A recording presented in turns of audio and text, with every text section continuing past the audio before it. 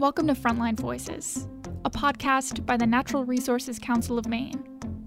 Every week, decisions are made across Maine that affect the future of our environment. Lawmakers in Augusta propose or debate new bills. Mainers speak up on proposals made by corporations or state agencies. Clean energy projects are launched, or communities take action to address threats to clean air or water or open spaces that they cherish. Since 1959, NRCM has been on the front lines, tracking these developments and tapping into the power of Maine people, science, and the law. NRCM does this to protect and enhance the nature of Maine. So every 2 weeks, we'll sit down with advocates and experts to discuss some of the most important stories you need to know about and what lies ahead. Thank you for listening as we share our view from the front lines. As we tape this podcast, we're just a few days away from Election Day. So once again, we wanted to talk about question one, which would stop the transmission corridor CMP wants to build across Western Maine forestlands. Now, this has been the most expensive ballot measure campaign in Maine history. CMP and Hydro-Quebec, they've spent more than $70 million over the past 2 years. And on it's always been a desperate political campaign, but it's increasingly desperate. Full of scare tactics and misinformation. So with me once again is NRCM's Advocacy Director, Pete Dittersheim. Welcome, Pete. Hello, Colin. Of course, I'm the Advocacy Communications Director, Colin Durant, and we're going to have a chance later in the program to discuss a few other issues, but we wanted to dive right into the debate over question one in the CMP corridor. Sounds like a good plan. Let's do it. All right. So we of course have been following this campaign closely. We're urging Maine people to vote yes on one to stop the CMP corridor. Now, our last podcast focused on a lot of the substantive reasons why we think people should vote against this project. Our CEO, Lisa Pollman, just had an op-ed in the Portland Press Herald today, October 28th, that also describes why we're urging people to vote yes on one. If you haven't read it, I encourage you to do so. So in this episode, we wanted to do something that's a little bit different and directly address some of the confusion some people might be feeling. And again, that's stemming from CMP's scare tactics. But first of all, Pete, I wanted to just quickly get your take on something we've been hearing a lot from CMP, the supporters of the CMP corridor, and that people should not base their decision on question one about whether they like or dislike CMP as a company. So if they're trying to get people to divorce their dislike, and there's an enormous dislike for CMP, with their feelings for the project in question one. Can you give us your perspective on that? Sure, glad to. Yeah, I've also seen that message coming out recently in letters to the editor and op-eds, asking people to not let their anger at CMP affect their position on question one. But I have to disagree strongly. In fact, I believe the exact opposite. Question one is a referendum on CMP. Voting yes on question one is an excellent way for people to channel their anger and frustration with CMP. And here's why. Because the way they have behaved in Maine over the last 7 years, particularly the last 2 years, developing and promoting this project demonstrates that they cannot and should not be trusted as a company. And I'm not talking about the fact that CMP has the worst record of any utility in the country and has for the last 3 years in a row, according to J.D. Power. That's a separate matter. I'm focusing just on the transmission corridor. CMP has used brute force, bullying, misinformation, and an obscene amount of campaign spending in their efforts to force this project through Maine against the will of Maine people. So yes, I do think this is a referendum on CMP.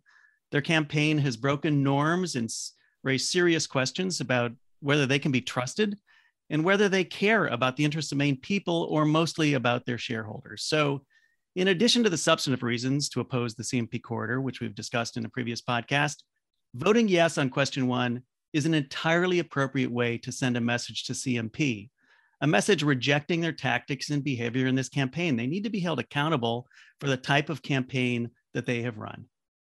Yeah, here. And so let's just dig right into that. Let's move right into some of those areas where CMP has pursued really questionable tactics that we think our listeners should keep in mind and Mainers should keep in mind as they go to the polls. So here's what we're going to do. It's Halloween season. Halloween is coming up. Our household is extremely excited for it. And I know actually Halloween is also a really fun time at NRCM. There's a great tradition of dressing up. So we got excited about Halloween here. And so what we thought we'd do is come up with a list of the top 10 dirty tricks and scare tactics used by CMP that we want to shine a spotlight on. So Pete and I are going to jump back and forth through the list. And Pete, we're going to start with you and the top with number one. Okay. Number one, CMP's efforts to defeat an independent climate study. So this is one of CMP's most egregious and revealing dirty tricks. The company keeps claiming that the project would benefit the climate, but this claim has been seriously disputed for years. And in 2019, the Maine legislature was on track to pass a bill requiring an independent study that was going to look at Hydro-Quebec's entire energy system to determine if the CMP corridor would provide any new climate benefits. Really important study that needed to be done. More than 100 people provided testimony in support of the bill. It passed out of committee by a bipartisan vote of 10-3. It passed the Senate by a huge margin, 30-4.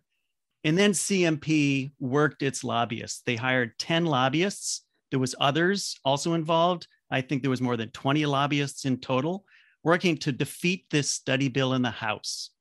And they won. If the project was such good for the environment and for the climate, then CMP should have embraced this study to prove that they were right. But clearly, they couldn't stand the idea of an independent analysis that might have revealed that CMP and Hydro-Quebec were lying. So they exerted maximum pressure at the State House to stomp on the bill. We would have had the results of that study 2 years ago. Unreal. Back to you, and yeah, and one of the most, it was amazing to me that when we were looking at all those lobbyists they were hiring, they were hiring lobbyists to just focus on that they knew would focus on one specific vote or legislator. Totally. They were just just like with this campaign, throwing money at it. All right, let's go to number two. That is blocking discussion of climate issues during the environmental permitting, during the regulatory process. So along the same lines that Pete was just talking about, CMP blocked NRCM, the Appalachian Mountain Club, Trout Unlimited from even talking about climate emissions during the environmental permitting process for this project. So of course, we tried when the permit came up before the Department of Environmental Protection. But CMP's lawyer said that discussing climate issues was inappropriate because, quote, nowhere has CMP stated that the project's purpose and need includes greenhouse gas emission reductions, end quote. Like nowhere. Talk about a dirty trick. Come on.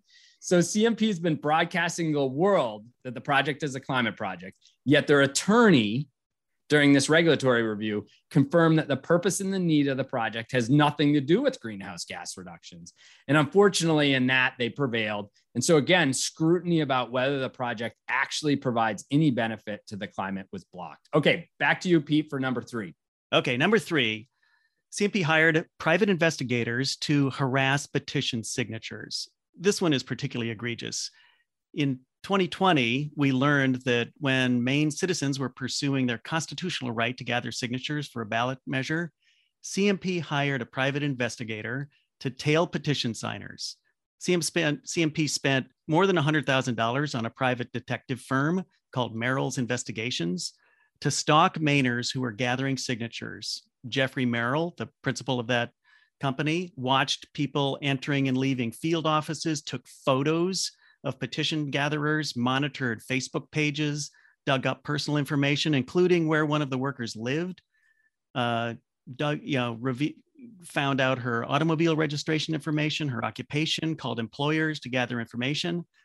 Unbelievable. We've never seen this before. CMP also, based on a review of their spending reports, has spent more than $130,000 on a California-based opposition research firm called VR Research to dig into the personal lives of opponents like me, you, NRCM, AMC, Trout Unlimited, who knows?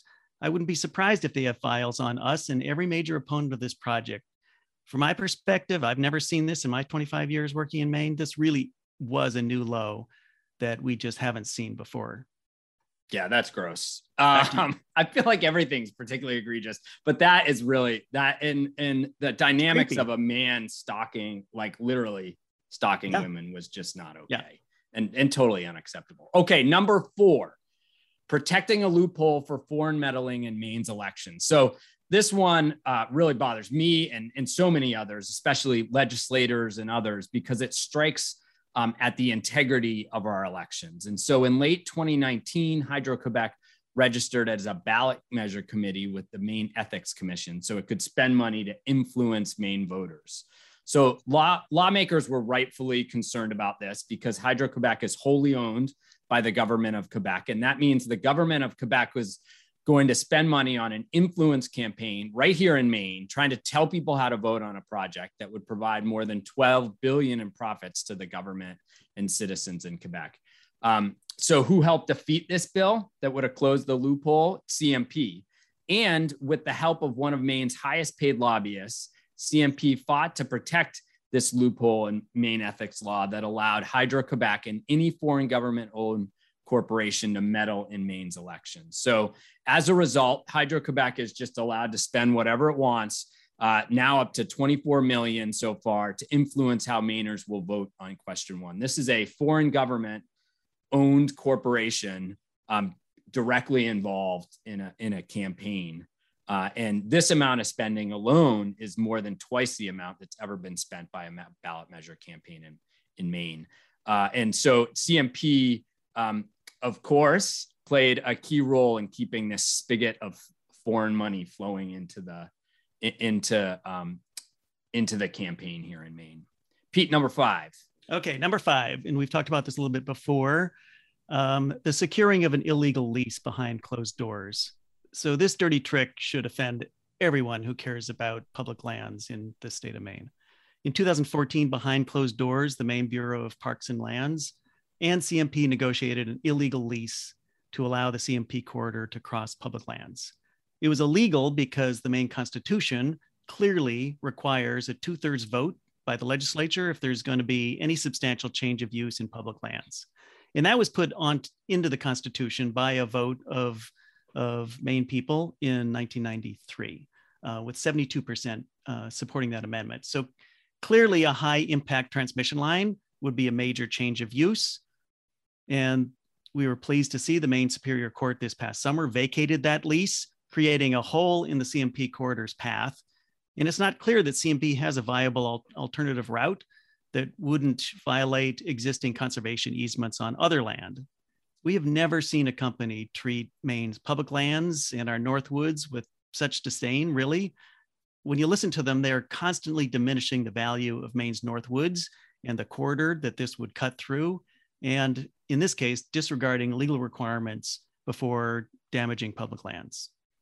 All right. Now, so the last 5 in our top 10 list covers CMP scare tactics specifically. And we're going to start with that boogeyman that everyone's heard about, retroactivity. This has opened up a lot of questions for people. So number 6 is CMP launching this cynical campaign of lies about the word retroactivity. Now, I'm sure most of our listeners have seen the orange yard signs, received those mailers, like dozens of them at this point, watched TV or digital ads warning us about question 1 giving lawmakers new power to enact laws that have retroactive power and effects. CMP even created a brand new separate political action committee called Mainers for Fair Laws that has spent an astounding $13 million just to spread this totally false claim and these lies. It's been debunked by every media outlet out there. The Portland Press Herald debunked this issue of retroactivity, reporting it as quote unquote deceptive and quote unquote a scare tactic that's entirely designed to confuse voters. They also editorialized strongly against these scare tactics that CMP is using around retroactivity. Now, the fact is, here's the truth, that Maine lawmakers have long had this authority to enact laws with retroactive provisions. More than 160 such laws have passed since 2001. Portland, for example, wouldn't have had its working waterfront if it wasn't for retroactivity. And Ben Dudley, who is one of the people on CMP's team that's warning us about retroactivity, voted for at least 11 of those laws that had retroactive provisions when he was a lawmaker. So it really tells us something that CMP feels like the only way they can win on this question, on question one, is by spending $13 million to launch this really cynical campaign full of lies and scare tactics to confuse voters, rather than talking about the project merits. They've basically abandoned that at this point. Pete, on to you. All right. So continuing with the scare tactics, number 7, claiming that question 1 would affect gun rights. So this one is just downright comical, but also pretty disturbing. In a mailer that was sent last week to voters across the state, CMP claimed that question 1 would allow lawmakers to take away people's guns. The mailing actually tries to scare Maine sportsmen and women that if question 1 passes, they will no longer be able to, quote, defend their homes or put meat in their freezers. Unbelievable. Question 1 is not about gun rights. It is only about CMP's transmission corridor. Talk about a desperate scare tactic. Unbelievable. Oh, wait, there's more, Pete. Here we go. Yeah. Number 8.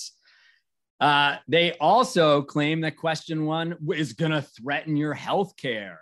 So in another one of their mailers that landed in recent days, CMP says that question 1, quote unquote, puts important laws in danger like the Affordable Care Act. Again, this is tied to the whole lie about retroactivity. CMP is really hitting a new low in behavior for a major corporation operating in our state acting like this, just spreading lies and misinformation every step of the way. Pete. And I got another one. All right.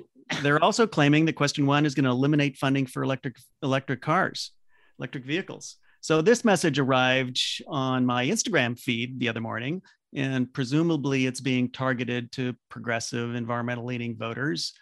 Again, trying to scare anyone who might be interested in buying an electric vehicle that if question 1 passes, then we might as well kiss our electric vehicle future goodbye. This is just total bunk.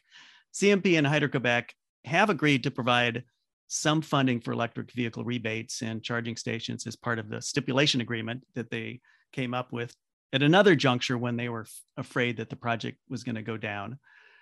But it's a fairly inconsequential amount compared to other federal funding and the investments being made by car manufacturers. That's where the real momentum is in bringing electric vehicles forward. So at the federal level for example, this bipartisan infrastructure bill is going to provide $7.5 billion for a national network of EV charging stations. A whole bunch more money's coming from the Build Back Better plan. So this is just a straight out scare tactic. The same CMP PAC pushing this EV electric vehicle scare tactic also has a website claiming that question 1 will take away clean air to breathe. That's a quote. Question 1 will take away clean air to breathe. Oh my God. Suddenly we're not going to be able to breathe. I know. And we're all going to die if question 1 passes. You sort of alluded to this, but that's coming from the third PAC that they've created to fight this campaign. I mean, that's just like astounding. Yeah. This sort of ecosystem that they've created. All right. So finally, number 10, and this is a big one. CMP loves to raise big worries about big oil and the fossil fuel industry without admitting their own ties to the fossil fuel industry and admitting that they're complicit with big oil. So I'm sure you've seen all the advertising aimed at demonizing big oil, fossil fuels as the one who opposed the CMP corridor. That's ignoring the 80,000 Maine citizens who signed a petition to bring the measure to the ballot, ignoring the 25 Maine towns along the route that have voted to rescind their support or oppose the project, ignoring most of the environmental groups in Maine, ignoring the Penobscot Nation, ignoring First Nations in Canada that are all opposed to this project. I also find this particularly galling because of how hard CMP has worked to delay and obstruct progress here on clean energy. I'm feeling this individually right now because most recently they've done this with community solar projects. And I signed up early with us for a subscription early when community solar first started coming online. I just got a notice from the company I subscribe with that the earliest that the solar farm might be online is the end of 2022 because of CMP's delays. Oh my right? God, it's happening statewide. Yeah. And it's just outrageous. And so, but, by far the most egregious part of this line from CMP that they're this like climate hero is they're not admitting that their parent company, Avangrid, owns massive fossil fuel infrastructure. They own 6 natural gas distribution companies throughout the Northeast, operating 25,000 miles of natural gas distribution lines, pipelines, serving million natural gas customers. Now, so of course, Avangrid, like a lot of energy companies, makes huge profits on fossil fuels. And they've spent $9 million directly here in Maine to defeat question 1. So talk about greenwashing. Their campaign is funded by fossil fuels as well. Pete. Yeah. So there you have it. Those are the top 10 scare tactics that CMP has used and other dirty tricks. So in a nutshell, CMP claims that question 1 will take away our clean air, our gun rights, our health care, our electric vehicles, and all this by giving lawmakers powers that they already have or are not new already. And they have an illegal lease. CMP has an illegal lease. They've protected a dangerous loophole in our election laws. They've blocked efforts to understand whether the project would deliver climate benefits. All of this is just intended to scare people about question 1. And they've focused a lot on big oil, and yet their parent company is a big oil company. Wow. That seems like one awfully desperate campaign, I got to say. Very desperate. And so we hope you've enjoyed our top 10 list of spooky CMP dirty tricks and scare tactics. Of course, we really encourage you to join us in sending CMP a message by voting yes on question 1 on election day. This type of campaign behavior is just not welcome, doesn't have any place in Maine.